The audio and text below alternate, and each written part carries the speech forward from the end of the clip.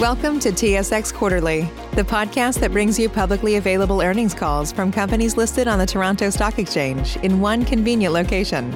Gone are the days of looking through confusing websites. You'll find the important information right here.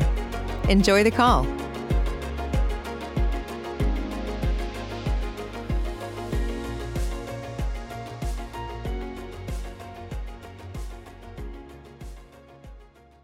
Being recorded. Good morning and welcome to the Manulife Financial Third Quarter 2021 Financial Results Conference Call. Your host for today will be Mr. Hung Ko. Please go ahead, Mr. Ko. Thank you and good morning. Welcome to Manulife's earnings conference call to discuss our third quarter 2021 financial and operating results. The earnings release, financial statements, and related MD&A, statistical information package, and webcast slide for today's call are available on the Investor Relations section of our website at manulife.com. Turning to slide 4, we will begin today's presentation with an overview of our third quarter highlights, an update on our strategic priorities by Roy Gori, our President and Executive Officer. Following Roy's remarks, Phil Witherington, our Chief Financial Officer, will discuss the company's financial and operating results. After the prepared remarks, we will move on to the live question and answer portion of the call. We ask each participant to adhere to a limit of 2 questions, including follow-up questions. If you have additional questions, please re-queue, and we will do our best to respond to all questions. Before we start, please refer to slide 2 for a caution on forward-looking statements, and slide 32 for a note on the use of non-GAAP financial measures in this presentation. Note that certain material factors or assumptions are applied in making forward-looking statements, and actual results may differ materially from what is stated. With that, I'd like to turn the call over to Roy Gori, our President and Chief Executive Officer. Roy. Thanks, Hung. Good morning, everyone, and thank you for joining us today. Yesterday, we announced our financial results for the third quarter of 2021. The diversity and resilience of our franchise was evident once again as we continue to execute against our medium-term targets and delivered core return on equity of 13.2% on a year-to-date basis. Turning to slide 6, we delivered solid core earnings of $1.5 billion, a 10% increase from the prior year, with double-digit growth in Global WAM and Canada, and resilient core earnings growth in Asia. And we reported net income of $1.6 billion, driven by strong investment-related experience, which more than offset a charge related to updated ultimate reinvestment rate assumptions issued by the Canadian Actuarial Standards Board. New business value increased 22%, with contributions across all segments, including double-digit growth in Asia. This was a strong result given some of the markets in which we operate, such as Vietnam and Indonesia, experienced further COVID-19 restrictions during the quarter. In addition, NBV margin for Asia increased by 7.3 percentage points from the prior year. In our Global WAM business, we achieved strong net inflows of $9.8 billion, reflecting double-digit growth in retail across all geographies due to increased investor demand and solid investment performance, together with positive contributions from institutional and retirement. Our financial leverage ratio improved by 1.2 percentage points compared with the prior year, demonstrating our continued financial flexibility to execute on our strategic priorities. Turning to slide 7 and the progress that we've made executing on our 5 priorities. Our highest potential businesses accounted for 63% of total company core earnings year-to-date 2021, and we're on track to achieve our target of 67% by 2022. In September, Global WAM was accepted as a signatory to the UK Stewardship Code, which is regarded as one of the most comprehensive sustainable investment standards in the industry. This result is a testament to the strength of our investment approach and ability to pursue sustainable solutions for our clients. In Asia, we continue to expand our footprint in China, as Manulife Sinochem opened its 15th provincial branch in Shanxi. And in the US, we experienced strong sales momentum, which was supported by a 2-spot market ranking increase in brokerage, as well as the highest quarterly sales of international products in the 17-year history of our high net worth business. Our ambition is to be a leader in our industry when it comes to digital capabilities and customer experience. And we're executing on our strategy to attract, engage, and retain customers by delivering an outstanding experience. During the third quarter, we continue to make progress on our digital journey across all our operating segments to better engage with our customers. In Asia, we launched Singapore's first flexible digital retirement plan with DBS Bank. The product offers customers multiple flexible options to tailor a plan that best serves their financial and retirement needs. In our global WAM business, our Asia online investment platform, Manulife iFunds, continues to show strong momentum and increase in sales. Turning to slide 8. I mentioned earlier that the growth in our highest potential businesses is outpacing other businesses, and you can see that in our year-to-date global WAM results. Our global WAM franchise is diversified across 3 business lines, is at scale, and has a long history of consistently generating positive net flows, which have been supported by a proven track record of delivering solid investment performance. As of the end of 2020, we were ranked the 27th largest global money manager by Pensions and Investments magazine. And over the course of 2021, we've continued to deliver tremendous results, which demonstrates both the power of our global platform and the underlying potential of the business. Core earnings growth has been very strong, exceeding the 15% medium-term growth rate discussed at Investor Day by 20 percentage points on a year-to-date basis, which has been supported by strong revenue growth of 19%. Our core EBITDA margin is above 30% for the 5th consecutive quarter. And given that we're seeing further opportunities for top-line growth and efficiencies, we're well positioned to drive margin expansion over the longer term.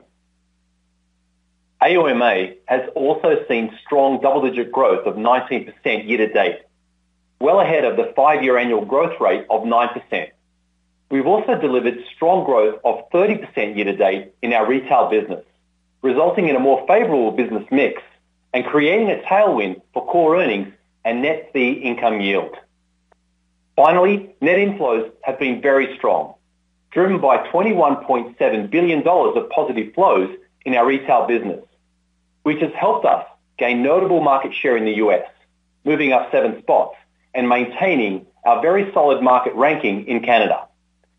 And we continue to be a market leader in the retirement space globally, with a number 1 ranking in the NPF market in Hong Kong and a number 2 ranking in the Canadian DC market, US small case market, and Indonesian DPLK market. We're very excited by the strong momentum of the business and the future growth outlook. And we're confident that as we continue to execute on the strategic priorities of our global WAM business and continue to grow our highest potential businesses, we will unlock significant value for our shareholders. Turning to slide 9. Expense efficiency is deeply embedded in our culture, and I'm pleased to see the benefits reflected in our expense efficiency ratio, which was 48.9% on a year-to-date basis and 51.3% in the third quarter. The ratio improved by 2.4 percentage points as year-to-date pre-tax core earnings growth of 27% exceeded core expense growth of 6%. We remain committed towards meeting our goal of consistently achieving a ratio of less than 50%. On a cumulative basis, we've freed up $6.3 billion of capital through our portfolio optimization efforts across multiple legacy blocks. Whilst we've exceeded our target of releasing $5 billion of capital, our commitment to optimize Manulife's legacy portfolio, especially LTC and VA, remains, and we continue to seek opportunities to reduce risk and unlock value. Our final priority is focused on our high-performing team. We launched our Fuel Up Friday initiative in September, which provides dedicated time on the second Friday of each month through to the end of the year for learning and refueling in ways that are personally meaningful to each of our team members. This helps us accelerate growth as we build a leading global culture distinguished by our values. In addition, it's worth noting that in October, Manulife was named a world's best employer by Forbes for the second year in a row. Turning to slide 10. In summary, our business continued a strong track record of performance this quarter, benefiting from diversification, scale, digitization, and profitable products, as evidenced by strong momentum in global WAM and impressive resilience in Asia. Our global WAM business continues to deliver tremendous results and strong contributions to our growth agenda. I believe the culture will be a sustainable long-term competitive advantage, and we continue to focus on enhancing our high-performing team as one of our top priorities. And finally, given our global footprint, we are uniquely positioned to capitalize on the mega trends that are shaping the global economy and remain confident in our ability to execute on the next phase of our strategy. Thank you, and I'll hand over to Phil Witherington, who will review the highlights of our financial results. Phil.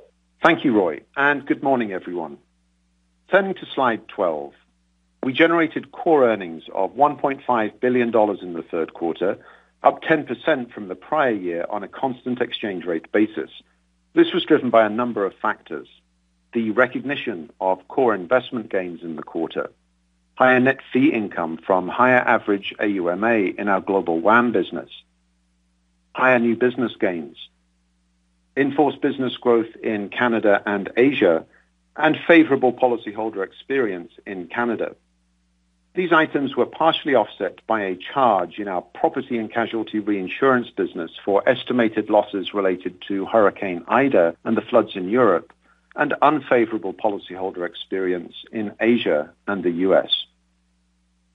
Net income attributed to shareholders was $1.6 billion in the third quarter, reflecting favorable investment-related experience largely offset by a charge related to the updated URR assumptions issued by the Canadian Actuarial Standards Board, which is a component of the direct impact of markets. Of note, we delivered strong investment-related experience gains of $800 million in the quarter, reflecting higher than expected returns on ALDA, primarily driven by fair value gains on private equity investments, the favorable impact of fixed income reinvestment activities, and favorable credit experience. $100 million of these gains were reported in core earnings as core investment gains, with the remaining $700 million reported outside of core earnings. The charge of $582 million from the direct impact of interest rates was the result of a $532 million charge related to changes to the URR, which is in line with the estimate we provided in the second quarter, and impacts of steepening of the yield curve in Canada and lower interest rates in China. These items were partially offset by widening corporate and swap spreads in the U.S. We completed our annual review of actuarial methods and assumptions, resulting in a net charge to net income attributed to shareholders of $41 million, consistent with the estimate that we had provided in the second quarter. The net charge was primarily driven by a review of lapse and mortality assumptions for our U.S. insurance business, as well as a review of investment return assumptions. This was largely offset by positive updates related to our company-wide expense review and corporate bond default study. This year's review also included a complete study of our variable annuity experience and assumptions in the U.S. Slide 13 shows our source of earnings analysis. New business gains increased 14% from the prior year period, driven by higher sales volumes in the U.S., demonstrating favorable product mix, notably due to higher international universal life sales, and higher sales volumes and favorable product mix shifts in Hong Kong and Singapore. This was partially offset by lower critical illness sales and unfavorable product mix shifts in China, lower volumes in Vietnam reflecting the impact of COVID-19 containment measures, and lower COLI product sales in Japan. The experience loss in the quarter included a $155 million pre-tax charge in our P&C reinsurance business for estimated losses relating to Hurricane Ida and floods in Europe. Net policyholder experience in the third quarter was unfavorable, driven by continued lower lapse rates on protection products in North America due to the prolonged low interest rate environment and consumers placing higher value on life insurance coverage during the pandemic, and premium persistency losses in Asia, as well as adverse mortality experience in U.S. life. This was partially offset by favorable claims experience in Canadian insurance. Long-term care policyholder experience was a modest gain. Turning to slide 14, we delivered core earnings growth of 18% in our global WAM business, reflecting growth in net fee income driven by higher average AUMA from the favorable impacts of markets and net inflows and favorable business mix. Core earnings in Asia increased by 1% as in-force business growth and favorable product mix were offset by unfavorable policyholder experience and lower new business gains due to lower volumes in Japan, China, and several emerging markets. Core earnings in Canada increased by 11%, primarily reflecting favorable policyholder experience in individual insurance, higher in-force earnings from our retail insurance products, and the non-recurrence of a number of smaller unfavorable experience-related items from the prior year quarter, partially offset by lower investment income on allocated capital. Core earnings in the U.S. increased by 4%, primarily driven by higher new business gains and favorable tax benefits, partially offset by lower investment income on allocated capital and less favorable LTC policyholder experience. Core losses in corporate and other improved by $23 million, primarily driven by the recognition of core investment gains in the quarter compared with nil core investment gains in the prior year quarter, lower interest on external debt, and gains on sales of AFS equities and lower interest on allocated capital to operating segments. These gains were largely offset by the charge in our P&C reinsurance business and the unfavorable impact of markets on seed money investments in new segregated funds and mutual funds. Slide 15 shows our new business value generation and APE sales. Our insurance businesses delivered new business value of $539 million in the third quarter, an increase of 22% versus the prior year quarter. In Asia, NBV increased 15% from the prior year quarter, driven by higher sales volumes in Hong Kong and Asia Other, and favorable interest rates and product management actions in Hong Kong, partially offset by a decline in Japan COLI product sales. In Canada, NBV increased 6% from the prior year quarter, primarily due to the impact of higher margins in annuities and continued growth in individual insurance, partially offset by lower sales volumes in group insurance. And in the U.S., NBV more than doubled the level of the prior year quarter, reflecting increased customer demand, driving higher sales volumes and favorable product mix. In the third quarter, we delivered APE sales of $1.4 billion, a 5% increase from the prior year quarter. Asia APE sales remained resilient, with a modest 2% decrease. In Hong Kong, APE sales increased 12%, reflecting strong growth in our bank channel, demand from mainland Chinese visitors through our Macau branch, and an expanded agency force. Sales, however, continued to be dampened by COVID-19 related restrictions on cross-border travel between Hong Kong and mainland China. Asia Other APE sales increased 8%, as higher sales in bancassurance were partially offset by lower agency sales, which were adversely impacted by COVID-19 containment measures in markets such as Vietnam and Indonesia. These were more than offset by a 50% decline in Japan APE sales. In Canada, APE sales increased by 5%, primarily driven by higher individual insurance sales and increased customer demand for our lower-risk segregated fund products, partially offset by variability in the large case group insurance market. In the U.S., APE sales increased by 58% due to higher customer demand for international domestic indexed universal life and variable universal life solutions. Turning to slide 16, our global WAM business delivered strong net inflows of $9.8 billion and gross flows of $35.2 billion in the third quarter compared to the prior year. In retail, net inflows were $7.9 billion compared with net inflows of $0.7 billion in the prior year quarter. The increase was driven by double-digit growth in gross flows across all geographies due to increased investor demand, solid investment performance, and lower mutual fund redemption rates. Institutional asset management net inflows were $1.3 billion compared with net outflows of $3.9 billion in the prior year quarter. The increase was driven by the non-recurrence of a $5 billion redemption in Europe in the third quarter of 2020, as well as higher sales of timberland mandates in the U.S., partially offset by lower gross flows of fixed income products in China. In retirement, net inflows were $0.6 billion compared with net inflows of $1 billion in the prior year quarter, reflecting higher plan redemptions, partially offset by growth in member contributions and new plan sales.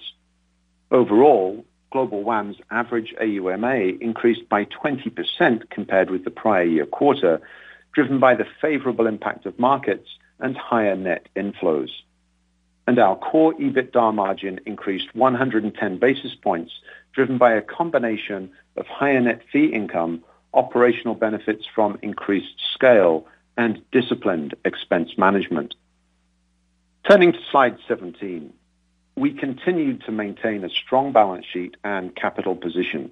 We have $25 billion of capital above the supervisory target, and our LICAT ratio of 138% is strong.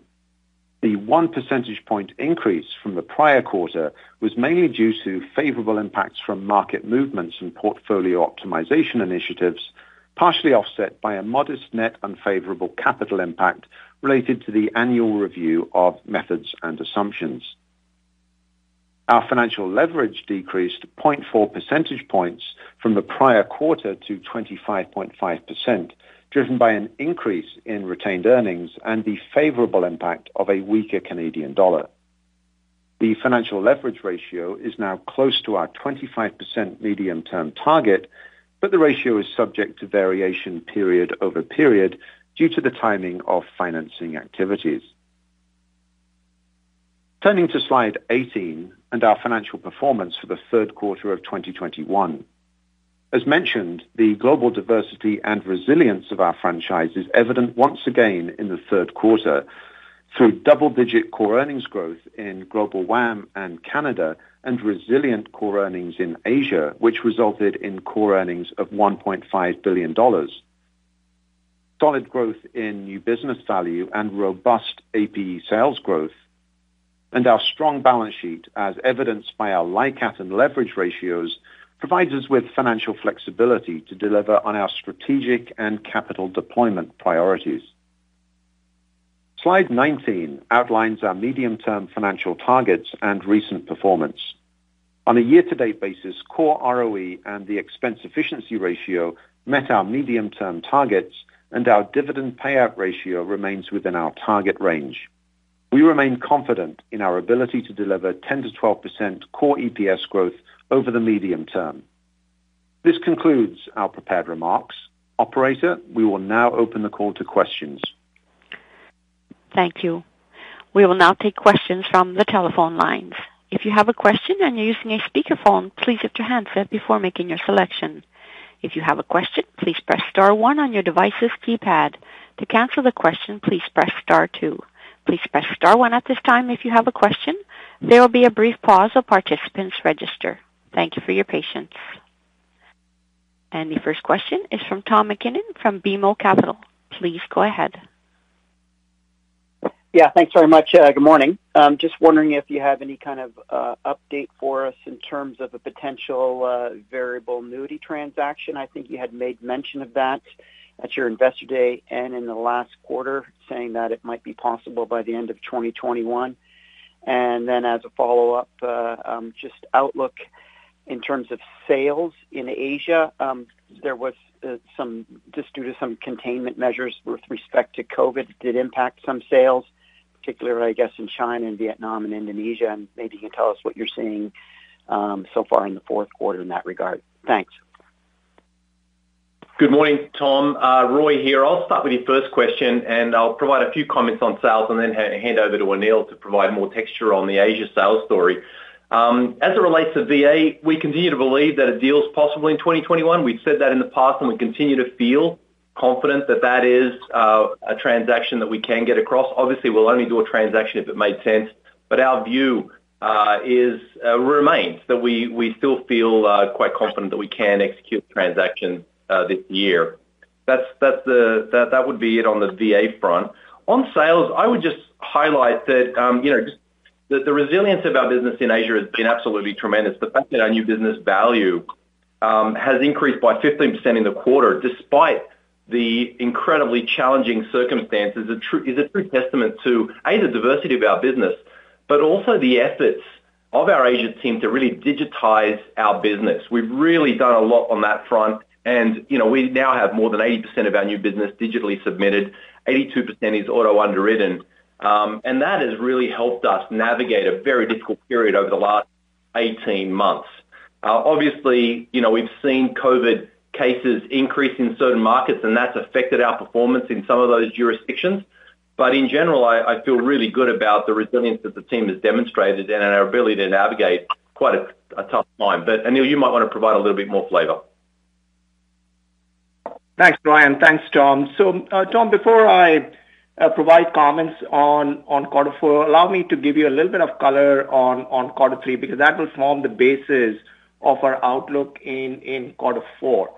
So we saw a significant impact on account of the resurgence of COVID in Southeast Asian markets, and that had an impact at two levels. One, we saw our sales volume get impacted, and the second, we experienced adverse policyholder experience, specifically coming out of markets like Indonesia and Philippines. But despite some of the significant challenges that we face, I do want to underscore the point that our core earnings continue to be resilient, and we grew our new business value by 15% year on year. What was different this time around was that Vietnam, that had not experienced any impact of COVID in 2020, experienced the impact of COVID in a big way in quarter three. And that, again, had an impact on volumes as well as on our core earnings, given the fact that Vietnam is a significant contributor to the core earnings for Asia. I do want to underscore at this point that we remain the market leader in Vietnam. And given our market-leading position and given just the potential that Vietnam has to offer, we believe that we are in a very good position to be able to address the growth opportunity in that very important market. Moving to China, and just to provide you a little bit of color on China. So in China, we are transitioning to the new CI regulation, and pretty much in line with what the industry has experienced, the demand for CI product has declined. And just an illustration of that, the CI mix for us in quarter three for China was 24% as compared to 45% a year back. Additionally, what we are witnessing in China is that at the industry level, we are seeing a contraction of the agency force. And we believe that is attributable to the regulators putting a lot greater emphasis on quality. And while the industry is seeing 20% plus decline on agents, we have seen a far lower rate of decline year on year on the agency force. And this is, again, largely on account of the fact that we have been focusing on quality agents and driving activity and productivity. Hong Kong and Singapore, I must illustrate and emphasize, had very strong performance. Hong Kong, as you heard Phil say, double-digit performance across sales, new business value, core earnings. And again, Singapore continues to see very solid performance. And again, quarter three was no different, where we saw strengths coming out of both our DBS partnership as well as MFA. With that as the background, if I look at quarter four in terms of outlook, we believe that while the containment measures will relax in quarter four on account of the abatement of the COVID cases in Southeast Asian markets, we don't believe that the recovery is going to be immediate. We believe the recovery is going to be gradual. And again, what we have experienced in Asia from time to time is that there is the resurgence of COVID, and the containment measures do come back and have an impact on volumes. Having said which, as I said, we have experienced challenges now in 2019, in 2020, and continue to win market share in both 19 and 20, and pretty much through the first half of 2021. And again, given our market-leading position and just the secular trends that govern Asia, we feel very confident to be able to address the growth opportunity that Asia presents and stay committed to the 15% core earnings target that we had committed in the recent Investor Day communication in the medium term. Thanks for that. Thank you. The next question is from Meny Grauman from Scotia Capital. Please go ahead. Hi, good morning. We're likely to get an announcement from OSFI later today on buybacks and dividend increases, and I just wanted to check in with you, Roy, in terms of updated thinking on that and your intentions specifically for the buyback in particular. Good morning, Manny. Good to hear from you. We intend to resume dividend increases when the regulatory restrictions are lifted. We've said that in the past, and we remain committed on that front. And we more broadly remain committed to our dividend payout ratio of 30 to 40%, something that we've been very focused on over quite some time. I will just also remind everyone that we did have our most recent dividend increase in Q1 of 2020, and that was a 12% increase, and we've regularly increased dividends over many, many years, and that's something that we feel is an important capital priority for us and one that we will continue. I'll also say that if restrictions are lifted as it relates to dividends and buybacks, we also intend to look at share buybacks to continue to generate value for shareholders as we've done in the past. Roy, you show slide 17 quite often in terms of capital over the supervisory target. How much of that is actually deployable capital of that $25 billion that you're showing there? How much of that is actually something that you can deploy? Yeah, so let me start on that, and I'll hand over to Phil, Manny. Our focus on capital has been an agenda item for us for at least 4 years. We declared in 2017 our focus on portfolio optimization and our goal to free up $5 billion worth of capital. That's been not only an area of focus, but it's been an area of execution strength where we actually exceeded our target 3 years ahead of the schedule that we had articulated. In fact, as at Q3 of this year, we're already up to $6.3 billion that we've freed up. And, we look at not only the amount of capital that we have over and above the supervisory minimum, but we also look at the capital that we have over and above our upper operating range. And again, we articulated last quarter that we see that as having excess $10 billion over and above our operating range, and that continues to be the case in Q3 of this year. I think it really pays to be in a strong capital position. I think that it certainly helped us navigate the uncertainties of the pandemic, and it's put us in a good position to really get on the front foot. We continue to believe that organic deployment of capital to our highest potential business is the best way to deploy capital. But as I've also said, we are open to looking at M&A transactions if they make sense. Well, I think we're in an enviable position in that we don't need M&A transactions to deliver against our medium-term targets. But we will transact if that's something that we believe we can create value from. And I just remind everyone that over the last 18 months, we have actually deployed capital inorganically. We've extended our banker agreement with Bank Danamon in Indonesia. We entered a 16-year partnership with Vietcombank in Vietnam. We acquired the Aviva portfolio. We formed a JV with Mahindra in India. So again, a strong capital position has really certainly put us in a position of confidence as we've navigated the uncertain times of the pandemic.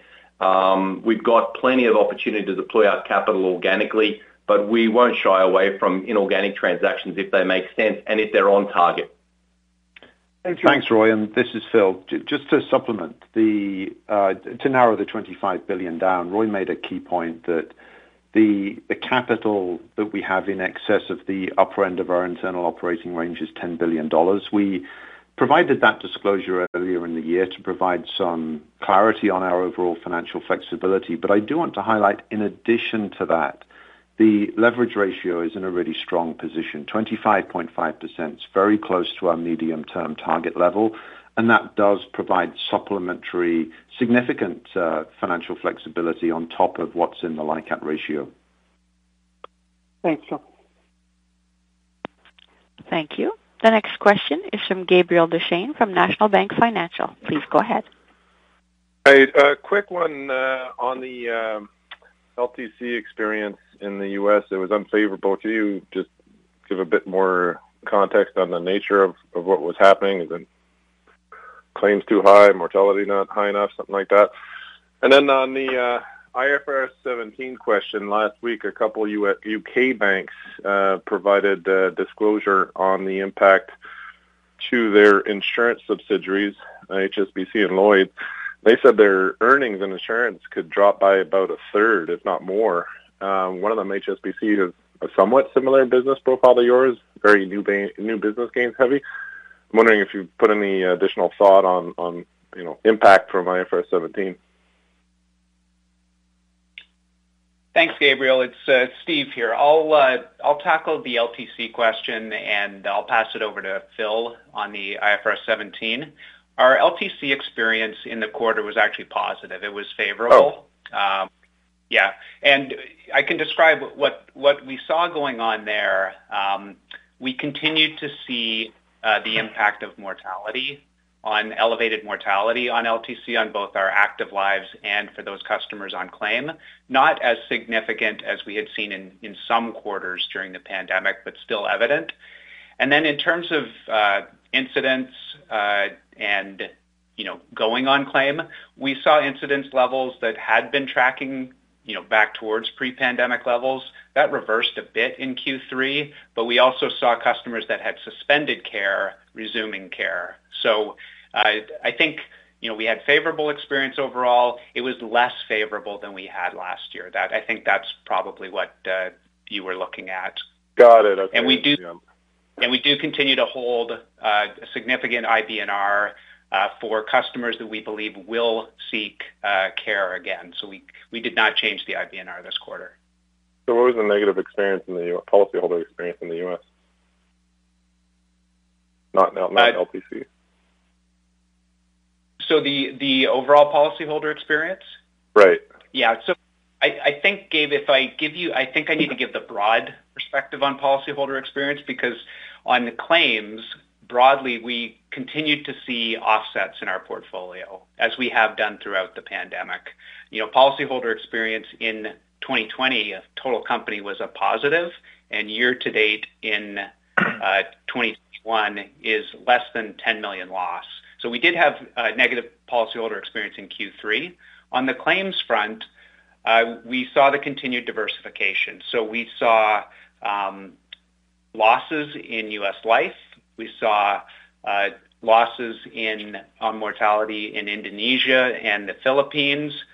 But that was offset by gains in annuities and gains in long-term care that we just discussed. And Canada bucked the trend. We saw gains in retail mortality experience as well as in group experience. So claims were largely neutral, but with some moving parts.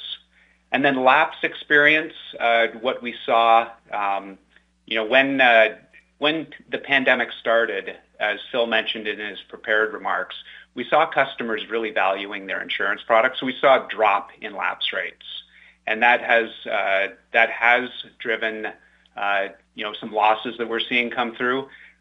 About half, or a little over half, of those losses are economic impacts on our North American protection products, but the other remaining almost half is a deferral of release of margins, which will come through in the future.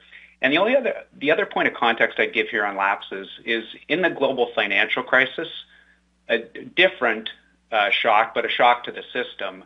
We saw similar things happen where customers stopped making decisions. We saw lapse rates on protection products drop, and those rates trended back to pre-global financial crisis levels after the shock was over. And that's my expectation of what we'll see, as we come out of the pandemic, that lapse experience will trend back to more normal levels over time. Great. Thank you, Steve. And Gabe, this is Phil. I'll touch on the IFRS 17 question, and just to underscore up front, a reminder of something we said at Investor Day, that IFRS 17 doesn't impact the fundamentals of our business. It's really accounting that impacts when, where, and how items are recognized in the financial statements. But to your point on the development that we saw over the course of the last week, where some of the UK banks have provided an indication of the impact of IFRS 17 on earnings.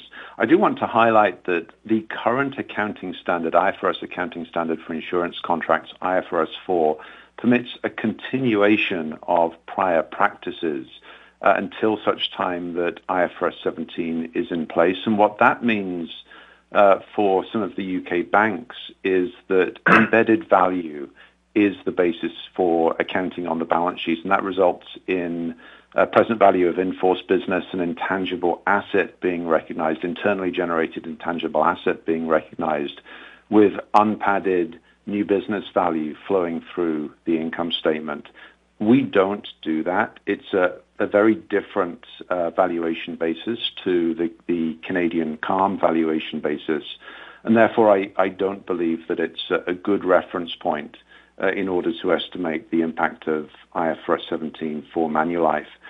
As we continue the process of preparing for adoption of IFRS 17, we will continue to have dialogue with you. We started that process at Investor Day, and we intend to expand on that as we go through 2022.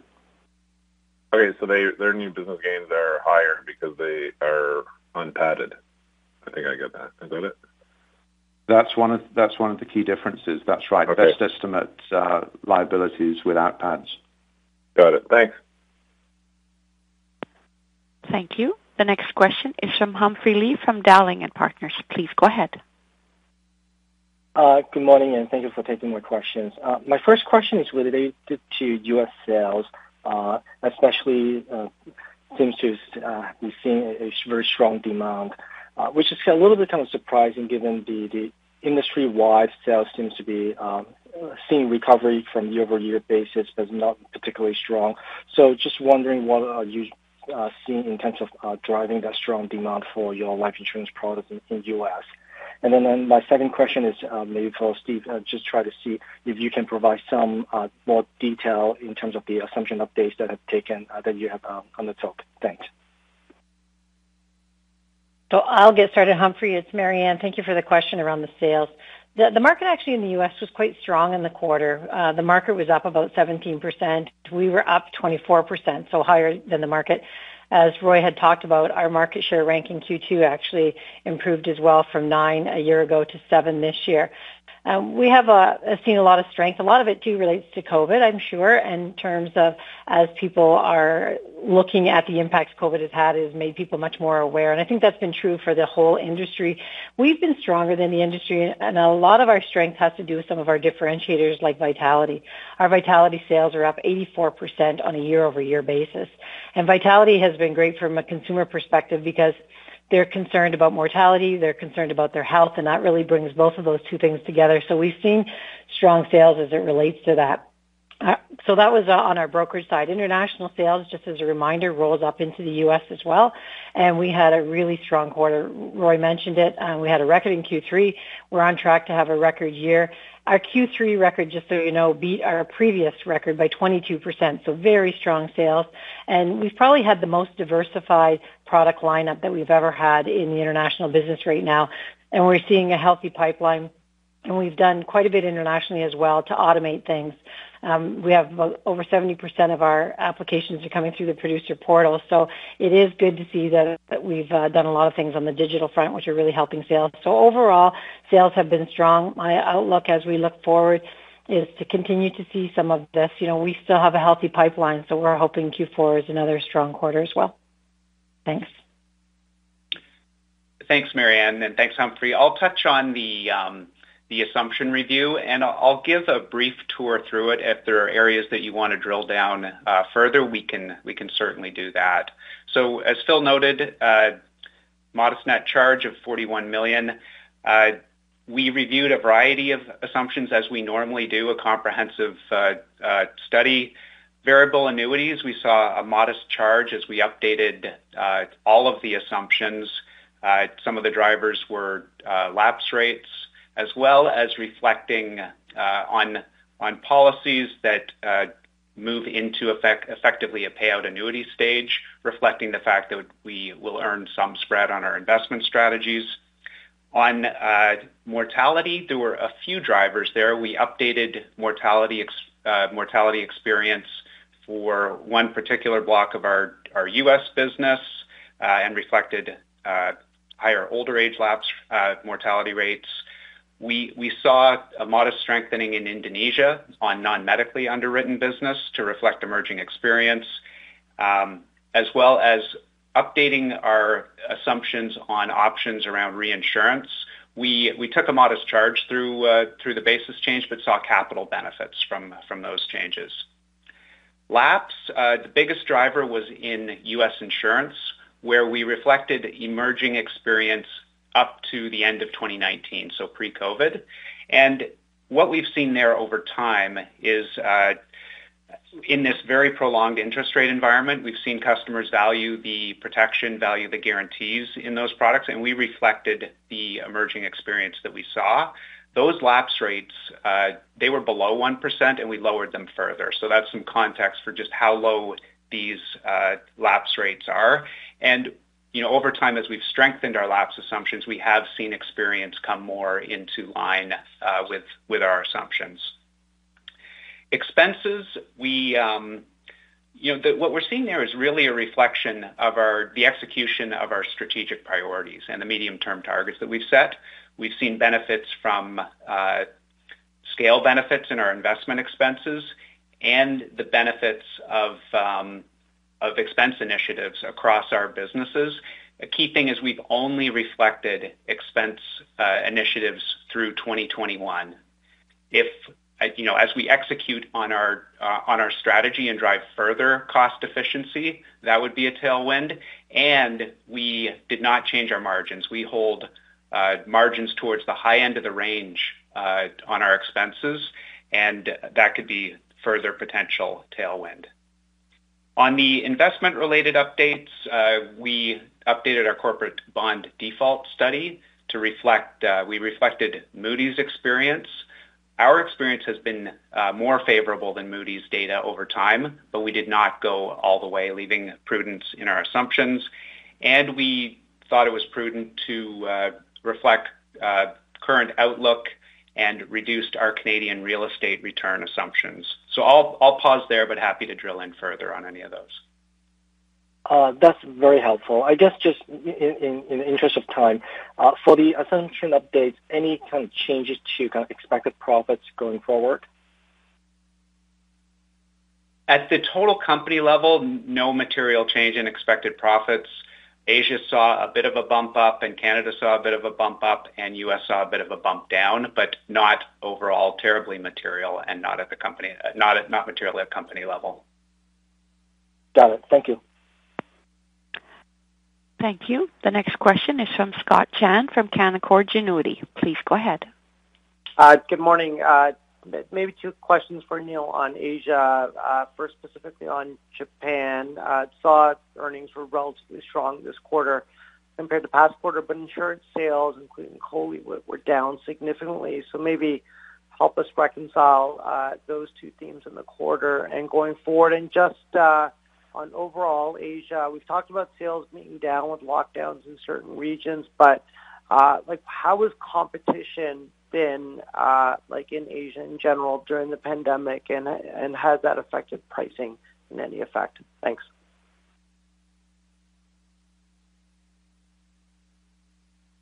Thanks for the question, and let me start with Japan. So before I launch into talking about Japan, if you look at Asia at a more portfolio or a country portfolio level, our growth emphasis has been on Asia, other, and on Hong Kong.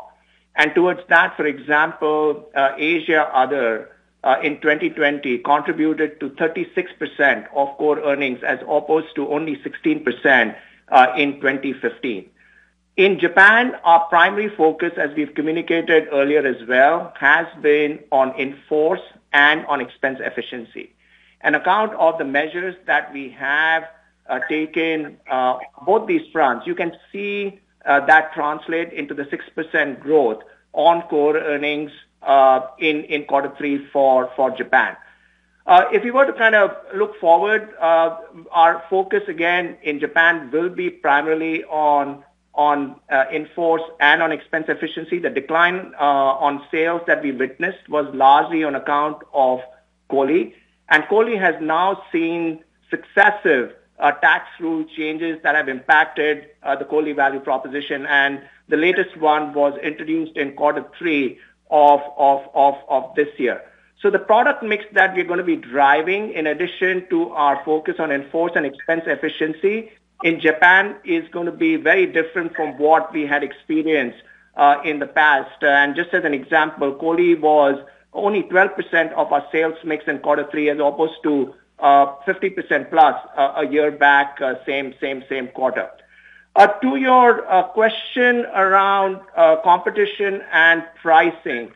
So I did mention in the outlook remarks that if I were to kind of even trace back to 2019 when we experienced significant disruptions, for example, in Hong Kong, and then transition into 2020 where we felt the full backlash of COVID, and even when we kind of transition into 2021, throughout these years, we have been able to gain market share in many of our geographies, and that's on account of a few reasons. One, we have made significant investments in growing our agency. So if you go back to 2017, our agency force was approximately 70,000. Now we are at approximately 118,000 agents. Our 10 exclusive bank partners, I think that they add significant level of strength and diversity to our sales mix.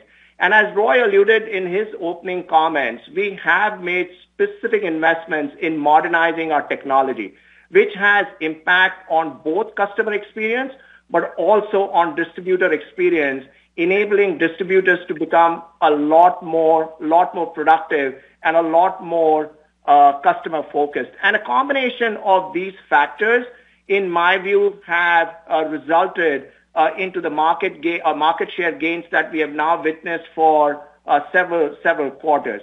On the pricing front, this is part of our normal discipline, and we have been experiencing or living in the low interest rate environment for some time now. And on the back of that, we've taken a number of measures. We've been repricing our products. We have been driving a different product mix, more towards a higher margin product, as well as have been very disciplined on expense efficiency.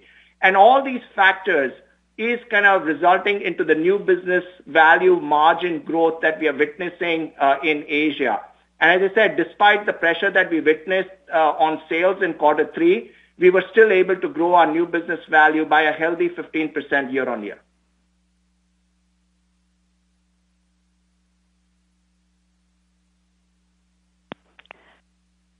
Thank you. The next question is from David Motemaden from Evercore ISI. Please go ahead. Hi, thanks. Good morning. I had a question just in terms of the potential VA transaction that was discussed earlier. I was wondering maybe if we could talk about what are some of the sources or what are some of the uses of the capital that could be potentially freed up from that transaction. And specifically, I'm wondering about the need to reduce leverage after that, if that would be a potential use of the proceeds. Yeah, let me start there, David. Thank you for the question. And I guess the first comment I'd make is that I don't want to get too far ahead of ourselves on, speculating on what we would do. Our first priority is to actually execute a transaction, and that's something that we're focused on.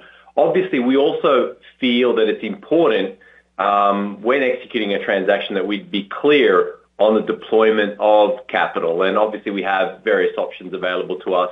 Once regulatory restrictions are lifted, buybacks will be certainly one opportunity for us, but we also see opportunities to deploy our capital inorganically as well. So I'd sort of probably just leave it at that at this stage.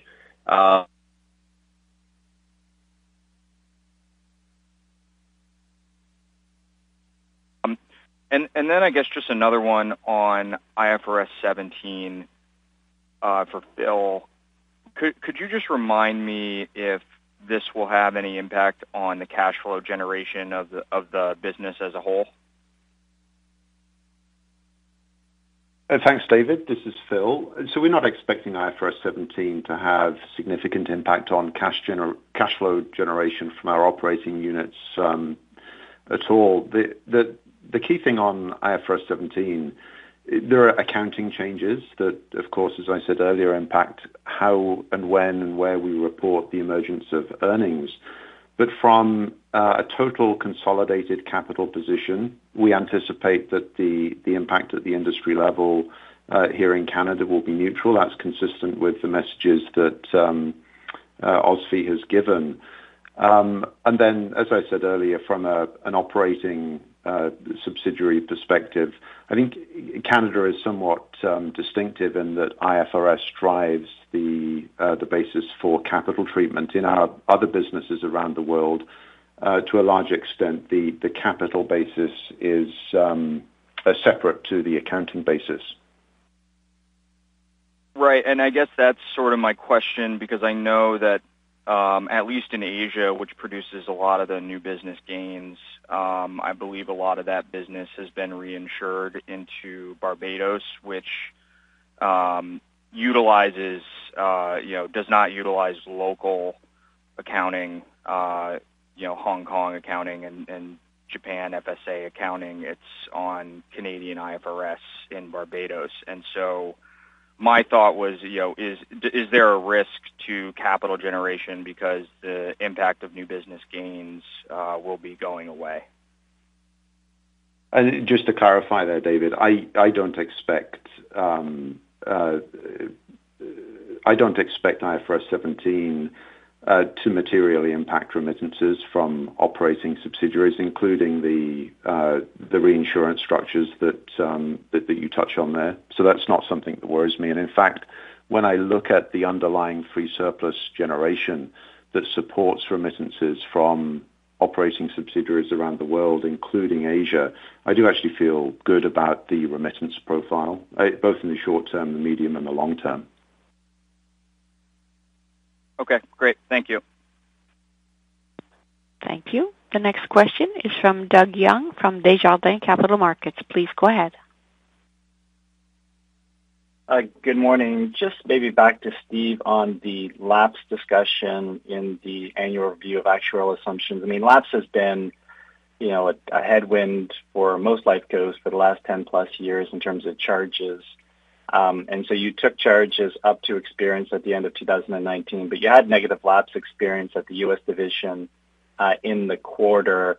And then you also mentioned in your remarks that you do expect that lapse will trend back more favorably as conditions improve and we get out of what we're in today. So I'm just trying to kind of reconcile what we're seeing today, and did you not take enough in terms of the lapse charge, or is the lapse experience that you're seeing different than what you looked at within the assumption review, and how you're thinking about that?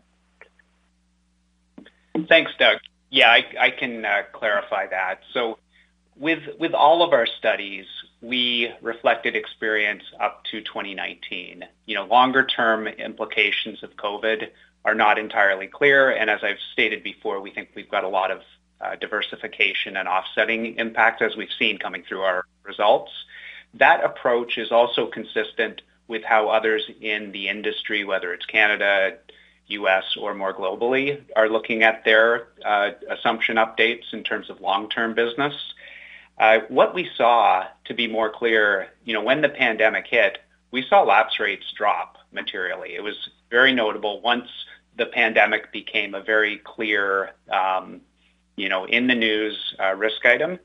People valued their insurance coverage in this time. We also saw interest rates drop further, which I think drove, at the margin, these lapse rates as well. This experience, again, is consistent with, from talking to many in the industry, consistent with what other industry players are seeing. And, my point around the global financial crisis and a shock to the system is that over time, I very much expect lapse rates to trend back to levels before the pandemic hit. What it'll take to do that is the pandemic to be, not in the news item every day, more in the rear view mirror. And, potentially if interest rates were to rise, I think that would be another driver of lapse rates moving back to pre-pandemic levels, which, as I said, is my expectation. So you're assuming, just to clarify, you are assuming that lapse rates, but then you're reserving there's an assumption that lapse rates go back to pre-pandemic levels to some degree. Correct. We've reflected the experience through 2019. We've reflected those lower lapse rates in our assumptions, and the experience pre-pandemic lines up really well with those assumptions, and that is the expectation of what the long term will be. Okay. And then on the other side, you made some interesting comments just around the expenses, and one that I just caught was, the margins on your expenses are more at the, the high end of what you're required to hold. And I don't know if you can do this or not, but I figured I'd throw it out there. But, if you were to change your margins on expenses to the midpoint of the range, would you be able to justify that? But could you quantify what the implications would be? So I'm just wondering if there is some cushion left in the expense side as well. Sure, Doug. So as I said, as we execute on the strategic priorities in terms of growing our Asia franchise, growing scale, and on the cost efficiency targets that we've set, we would start to see maintenance expense gains. As we move along that path, I would, certainly as the uncertainty around, what could pan out emerges, that is a scenario where margins would be adjusted to be more midpoint of the range. And, the expense margins that we hold in total are quite significant at a little bit under 2 billion Canadian. Right. Appreciate it. Thank you. Thank you. The next question is from Paul Holden from CIBC. Please go ahead. Thank you. Good morning. I have a couple questions for you related to U.S. VA, and I guess the first is I want to get a little bit of a better understanding around how VA has impacted some of the non-core earnings items over the last year, if at all. There's obviously been a lot of quarterly volatility and market-related impacts for obvious reasons, and then also big swings in investment-related experience outside of core. So just, maybe you can bring some sense of how the U.S. VA business has impacted those items, if at all.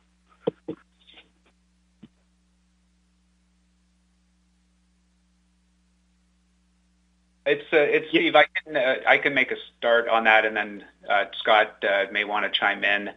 We've got a very effective hedging program on that U.S. VA business. So experience has been, investment experience or market experience has been quite well managed. However, there is some quarterly noise that we see, through modest amounts of hedge inefficiency or from basis risk between the underlying hedge assets and the investments that we hold.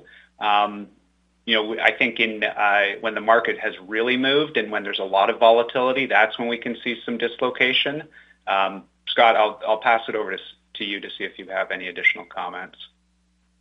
Sure. Steve, that's exactly right. We've been at this hedging business for a long time and really refined it so that it does keep the volatility quite low. But you can't eliminate it, and in a typical quarter, there will be a little bit of noise. In this past quarter, it was a slight gain due to the underlying funds outperforming their benchmarks, one of the sources of volatility.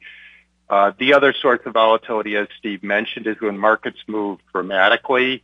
It does, and they're going up and down. They're volatile, not necessarily directional.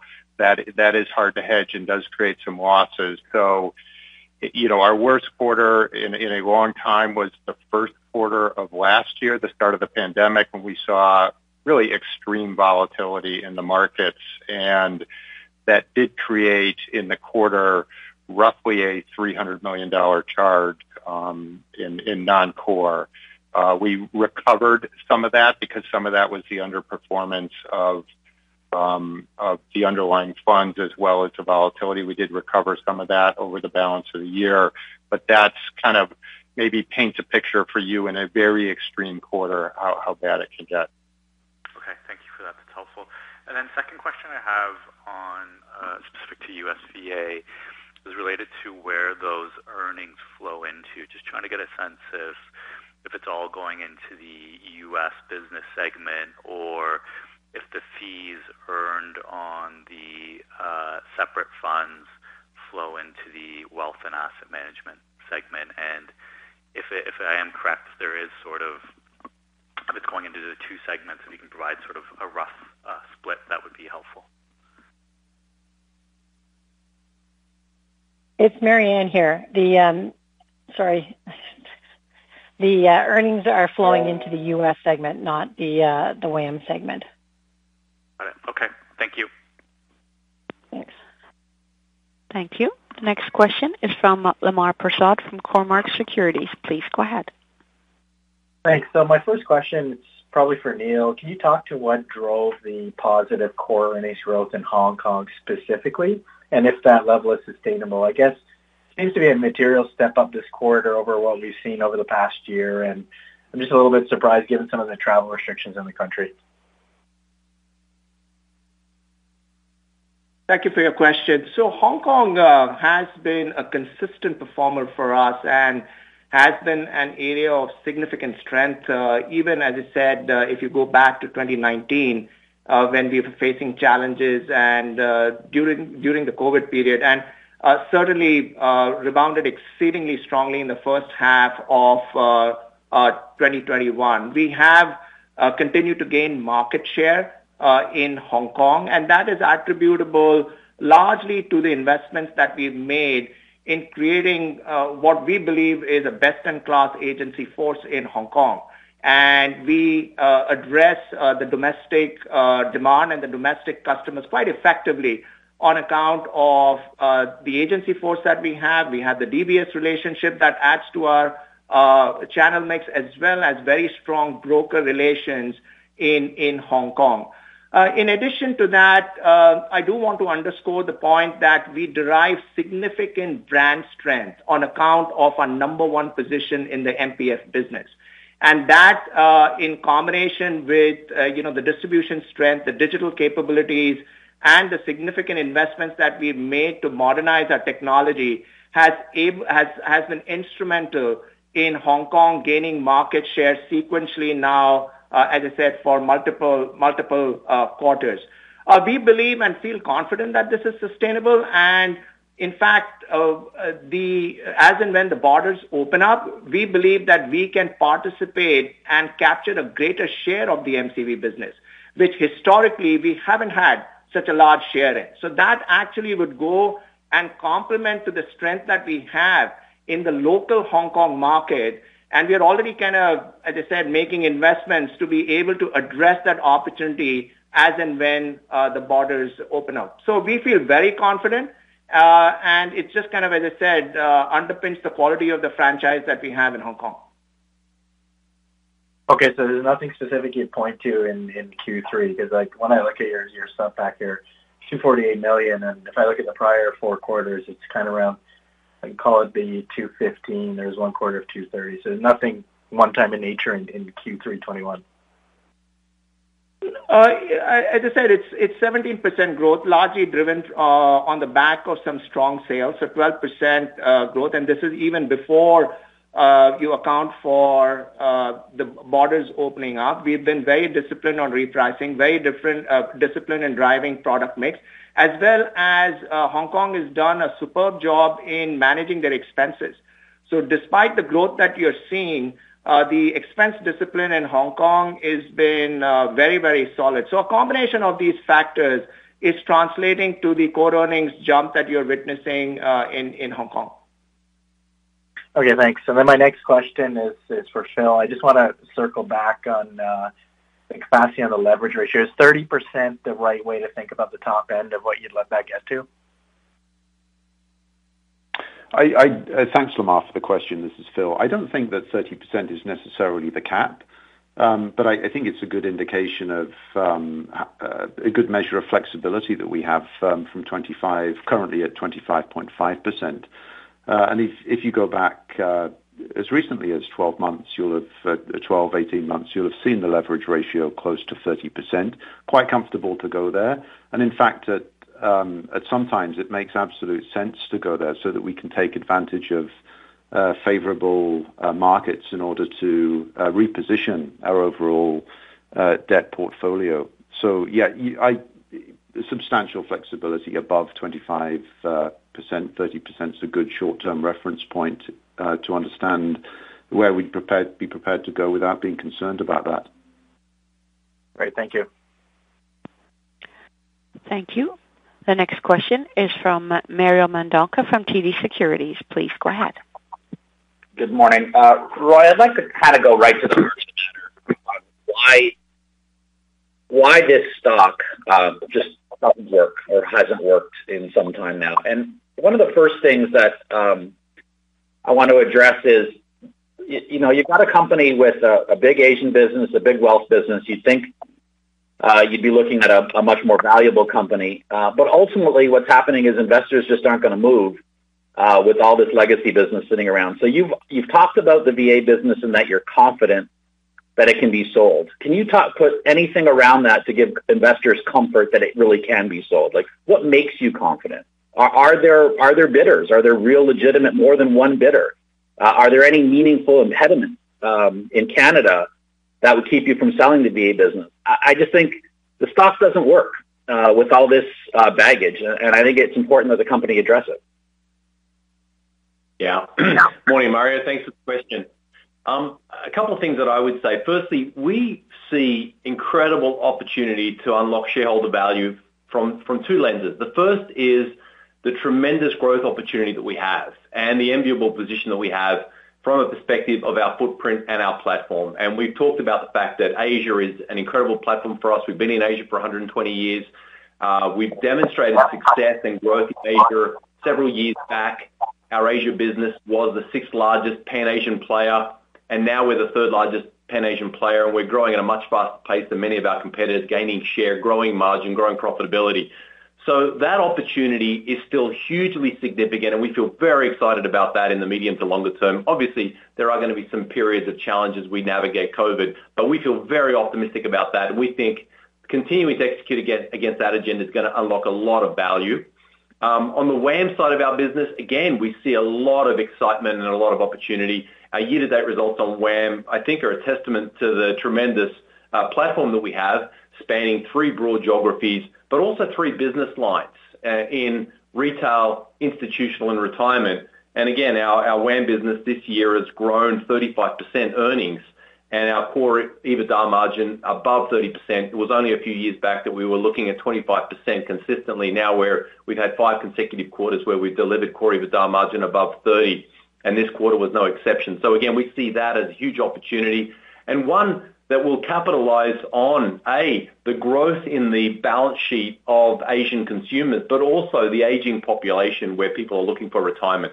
So there's certainly no shortage of opportunity for us and growth potential to unlock value. But the other side of that coin, when you touched on this, is what's holding us back. And we've specifically focused on legacy. We've focused our efforts through portfolio optimization to free up capital of our legacy businesses. I think the team has done a tremendous job on that front. But we need to do a better job, and we need to be sharper, more specifically, to focus on LTC and VA. At our Investor Day this year, we talked about a new target for the company, and that is to having our LTC and VA businesses go from 25% contribution to core earnings to 15% organically. And this is not over 10 years. This is by 2025. So this is in the not too distant future. And we also articulated that we believe that we can get their contribution down to 10% or less when we're supplementing our organic efforts with inorganic efforts. So, we feel reasonably confident that we can see a path towards not just the 15%, but also the 10%. We've articulated that in the current environment, there are many more buyers that are willing to talk about transactions than there were 2-3 years ago. And again, we've reiterated our confidence that a VA transaction, as an example, is certainly possible in 2021. We wouldn't do anything that didn't create value, and that will be, a disciplined approach that we follow. But, in the short answer to your question, Mario, is that there's a tremendous opportunity with our franchise to unlock value for shareholders. And we think there's two sides of that coin. One is the big opportunities that we have from a growth perspective and from a profitability and margin improvement perspective. But we also have to focus in on the legacy businesses beyond the broader agenda to being more sharp on LTC and VA. And I feel very optimistic there, not just on inorganic efforts, but also organic efforts to really improve profitability. Buybacks, for example, are another way that we're going to be able to reduce that contribution.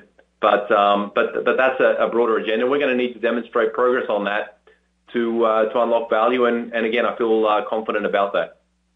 The second thing I want to address is also related to sort of what's happening with the stock and why it's not working.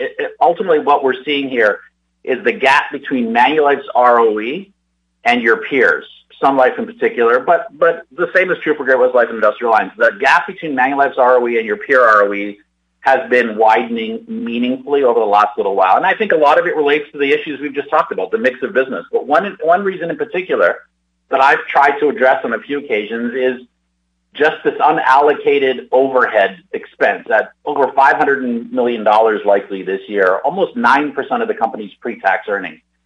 That number is not something you see at any other life co, both in Canada and in the U.S. There's no life co that I look at, or bank, frankly, with an unallocated overhead that's like having an additional 9% tax rate on pre-tax earnings. That's what it kind of feels like to me. So could you talk about what's in the unallocated overhead and why it's not allocated? What does it relate to? Like, should that be a part of, should that be allocated to new business? So your new business gains aren't really that high. Does it relate mostly to Asia? Like, what is this big unallocated expense number?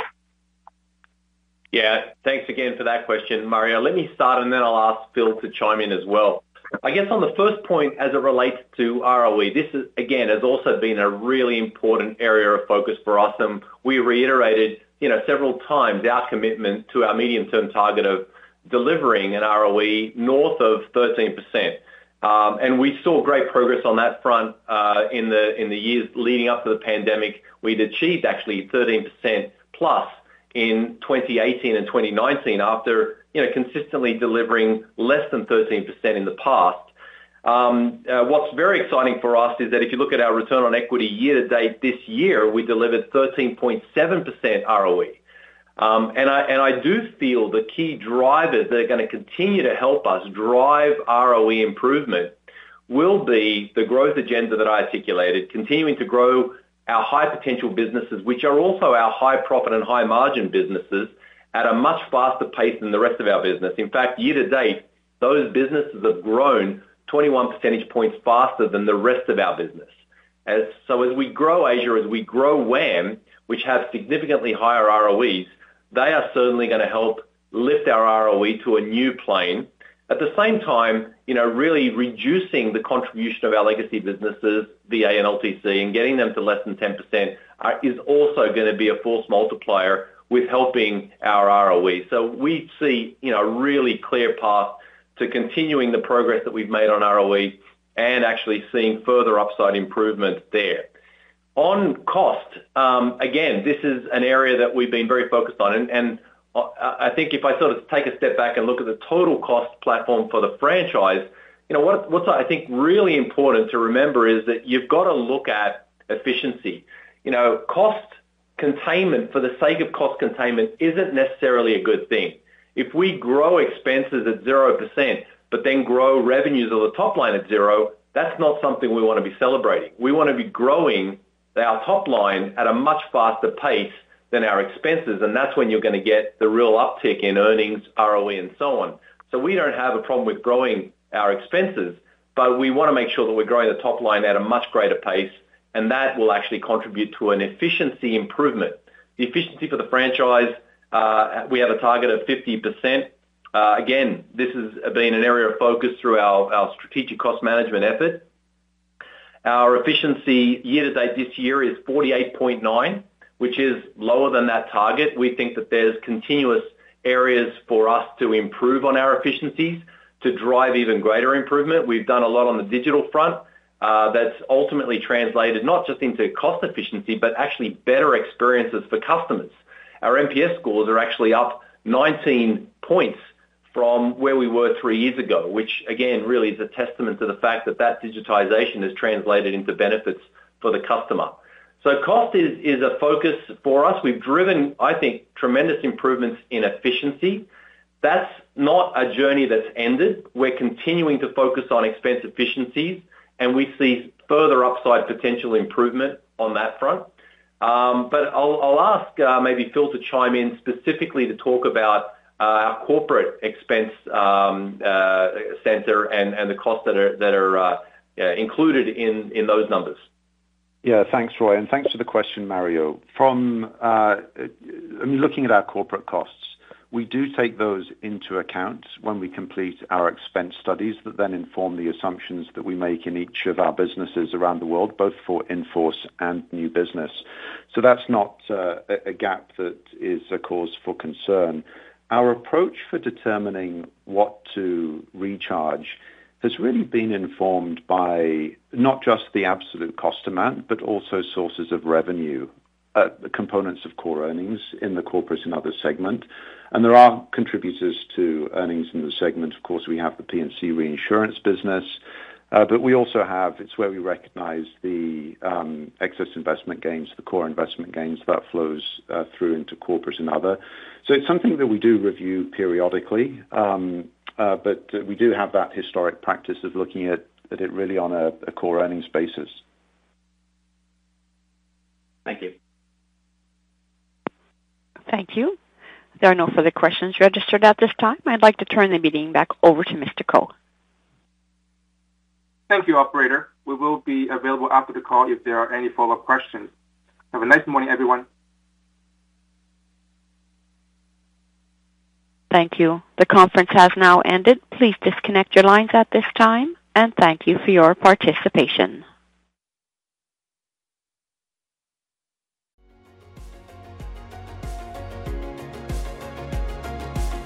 Thank you for listening to TSX Quarterly. If you enjoyed the cast, remember to leave a good rating. And remember, for any additional inquiries, please consult the company's investor relations section on their website. See you next time.